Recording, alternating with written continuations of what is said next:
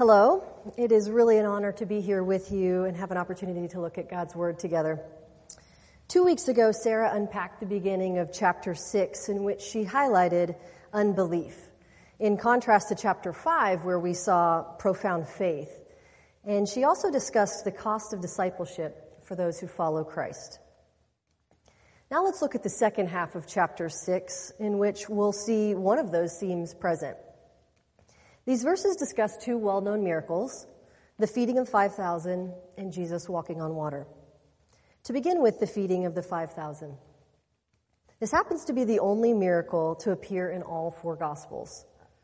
Jesus had sent the disciples out to preach and to heal, and as they returned from their mission, he called them away for a private time of rest and rejuvenation. The apostles return and they begin telling Jesus all that they had done and taught. Can you imagine what stories the disciples had to share with Jesus as the audience? Lord, miracles happened. Lord, I mean us, simple guys who used to fish and collect taxes. We healed. We preached about you. Strong faith, amazing changes in their lives, powerful ministry. Walking day by day with Jesus, a consistent climb of faith, selfless service and trust, and onward ho they went, right? Wrong. Maybe like me, you resonate with the disciples. These men truly loved Jesus, yet we see how they move from amazing faith and fruitfulness to hard-heartedness and unbelief. So let's look at the two stories which follow the rest of this chapter. And as I mentioned, after the time of sharing and their mission trip was over, Jesus invited the disciples to come with him to a desolate place to rest. We read that they had been so busy that they had not even had enough time to eat, and they certainly must have been exhausted. But rather than finding a quiet place to rest and be alone with Jesus, a crowd of people shows up waiting for them on the other side of the shore. Can you imagine? More needy people clamoring for attention. But verse 34 tells us that Jesus had compassion on them because they were like sheep without a shepherd. And you know that sheep are super vulnerable animals, and they don't do well if left to themselves. So even as Jesus was probably just as tired as the 12 disciples, he sees these people. He notices them. He knew that they were neglected and exploited by the religious leaders, and they certainly were not cared for in light of their physical and spiritual needs. So the disciples, just an hour or two after sharing all their stories of miraculous ministry, what do they say? Jesus, send them away to take care of themselves. Now, on the surface, the disciples' statement in verse 36 seems reasonable, and we could even argue compassionate. They're concerned about the people's needs. And I mean, in a way, we might say that Jesus was unreasonable. You give them something to eat. Think of them looking around at a crowd of 5,000 people and wondering, what could he possibly mean? Us feed them? I wonder if any of them gave that look that sometimes we do, which non-verbally communicates, are you serious? Really? But here's what I want to highlight in this story. Remember, the disciples are fresh off the mission field in which they exhibit the authority of Jesus through healing, casting out demons, and teaching. They were sent out with no money, no food, and they certainly had experienced God provide for them while they were out. It seems that in this response, Jesus is challenging them to greater faith and action. Yet in verse 37, we see the disciples' very human and actually very natural, logical response. It would cost 200 denarii worth of bread to feed them, they said. Had the disciples forgotten all that had just taken place, not even a day ago? And to be fair, their question back to Jesus does seem reasonable and practical. A denarius was worth about a day's wage for a laborer. And it's hard to know exactly how much that is, but one commentator said that 200 denarii would be equivalent to about $10,000 today. Maybe like me, you've always read this passage and focused on Jesus' compassion and how he miraculously provided for the sheep who needed a shepherd. However, if we shift our focus to disciples, we see that they are just like us. They saw, believed, proclaimed, then couldn't believe. They participated in miraculous ministry, then forgot about God's power and were at a loss as to how to follow Jesus' commands. Here are a couple ways I've seen the same up and down faith in my own life. I'm a support raising missionary, and when I first engaged the support raising process, it felt scary and humbling, to say the least. Then God stepped in through a lavish act of generosity to supply my needs.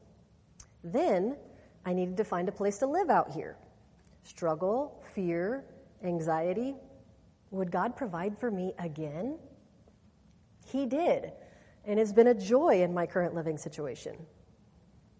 But like the disciples, I can easily be soft-hearted and content with Jesus when things seem to be flowing so well and gifts are raining down.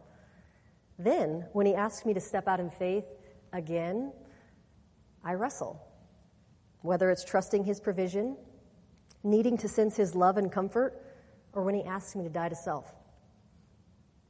Every time Jesus asks us to do something, he's with us and watching over us. And so let's see what happens in the next narrative to gain a little more insight. Mark 6, verses 45 through 52 tells us the story of Jesus walking on water.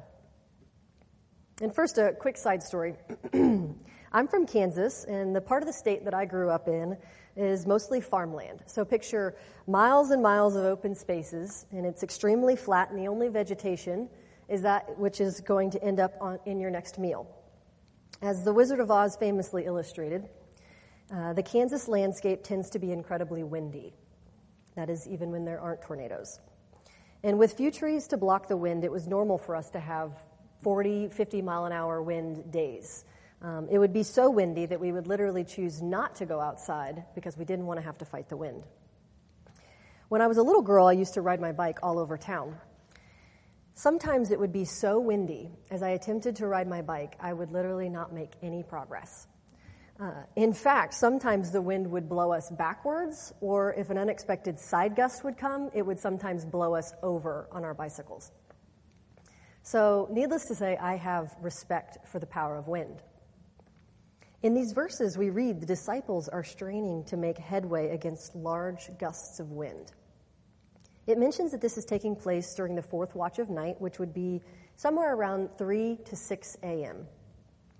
And I can't help but wonder how exhausted they were as they exerted energy rowing for hours against the wind. And remember, Jesus was the one who sent them out in these boats. So in the midst of their struggle and fear, Jesus comes strolling by on the water. Literally, he's walking on the water. They, of course, were terrified. I mean, who wouldn't be? Now, until I began studying this passage for our Bible study, I'd always looked at this story and focused on Jesus' calming, loving words. Take heart. It is I. Do not be afraid. I imagine how he speaks that to me and calms my fears, as I often need reminded that as he gets into the boat of my life, it is him who calms the wind. How might your heart need to hear those words today? Take heart, my beloved daughter. I'm right here. I see you. I'm with you. Do not be afraid.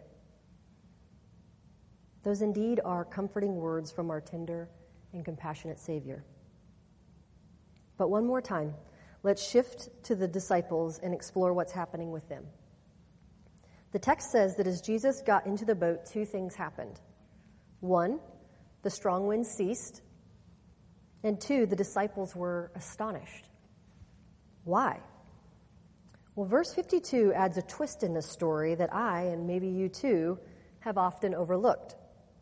It says they were astonished, for they did not understand about the loaves, the previous story, but their hearts were hardened. Sinclair Ferguson says, what had they not understood about the loaves? They had not learned from the miracle who Jesus really was. Earlier in the day, he had shown himself to be the shepherd of his people. They should have known that he would not abandon them in their troubles. They should have been trusting, but instead they were terrified.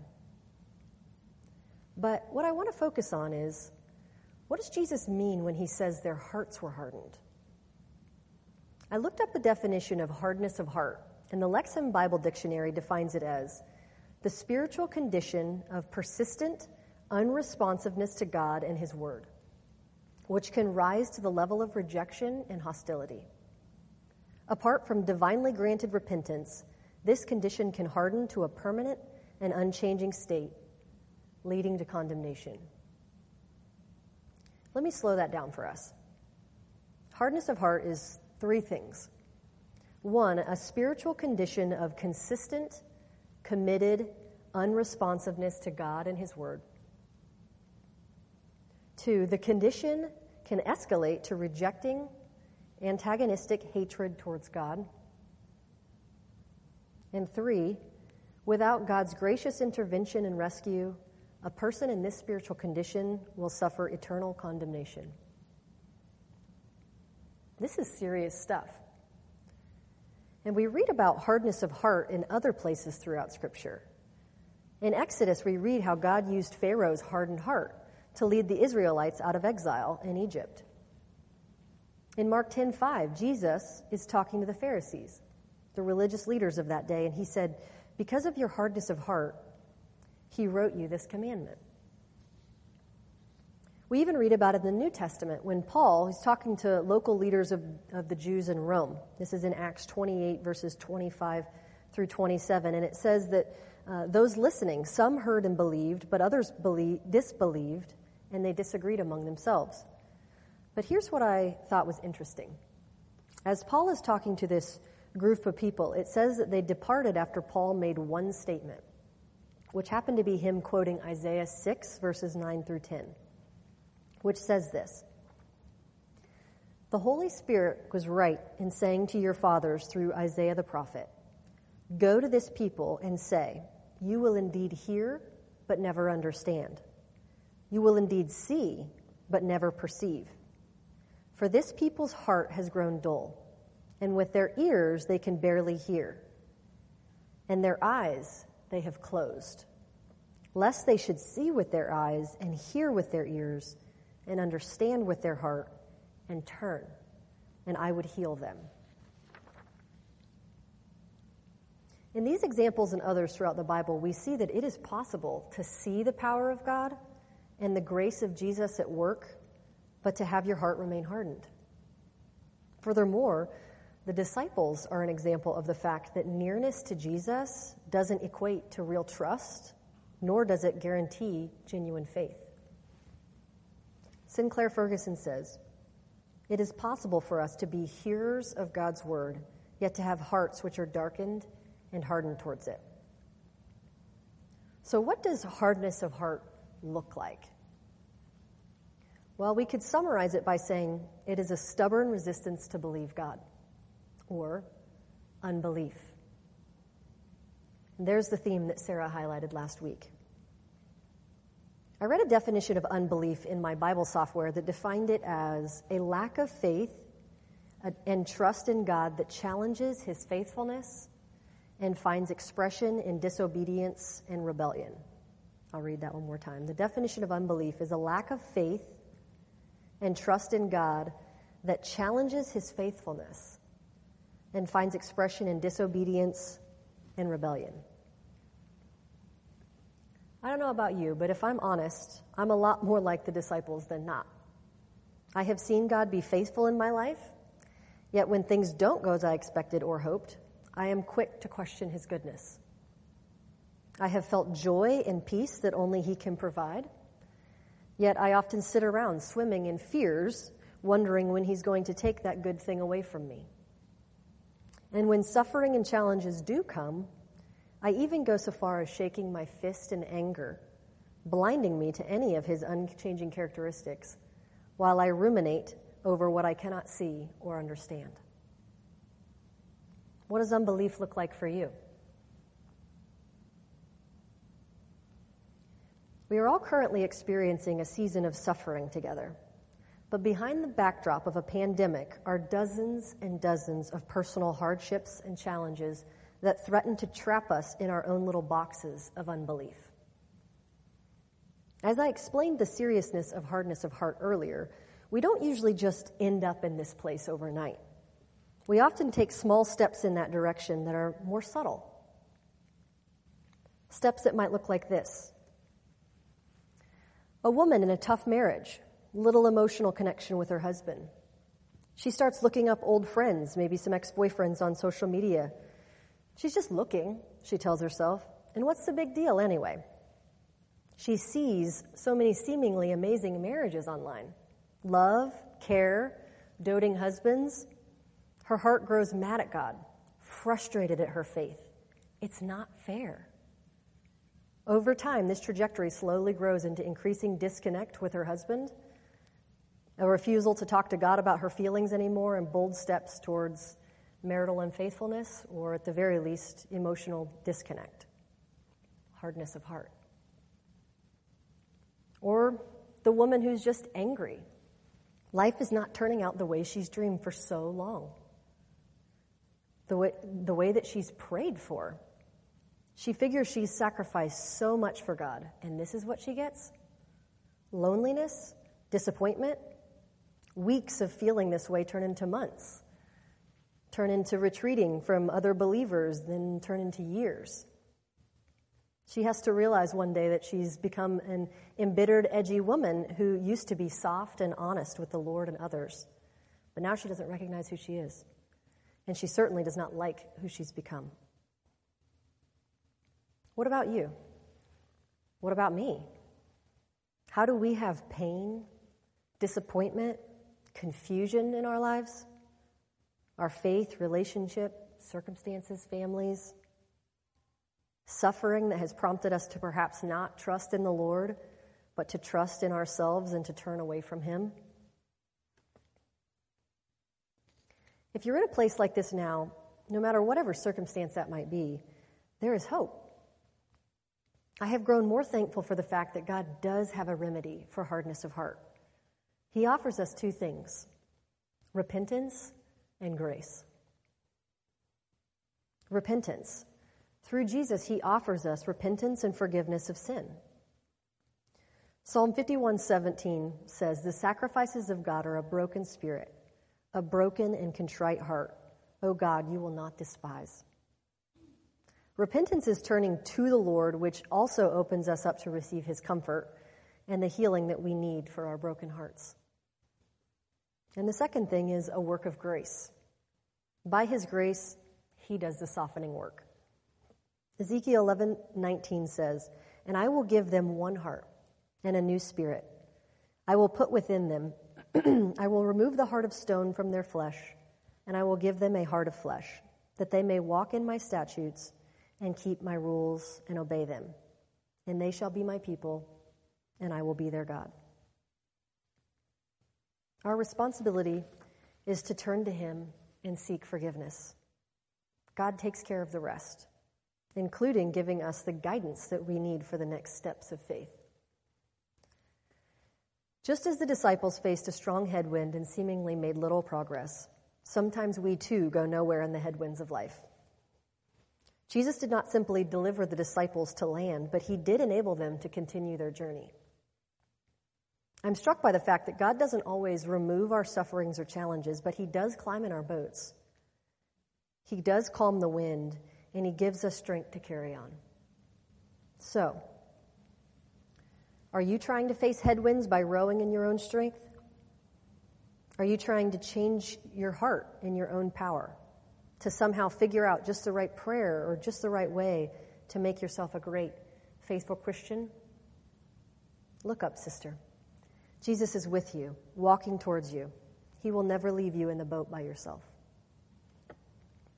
Are you struggling to know how you'll ever muster up the love and energy to serve someone in your life?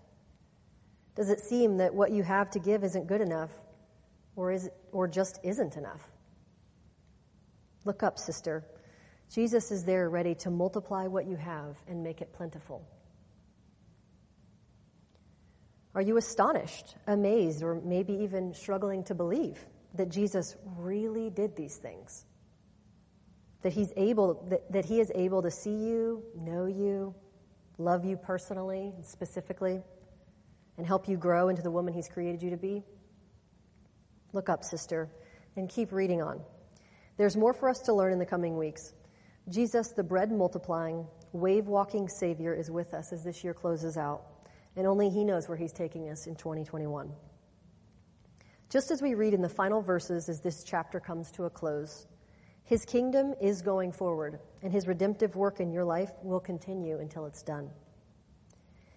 May we seek to humbly come before God through repenting of our unbelief, our hard hearts, and ask for His grace to recall His faithfulness in our lives so as to carry on with God's redemptive work. Let's pray.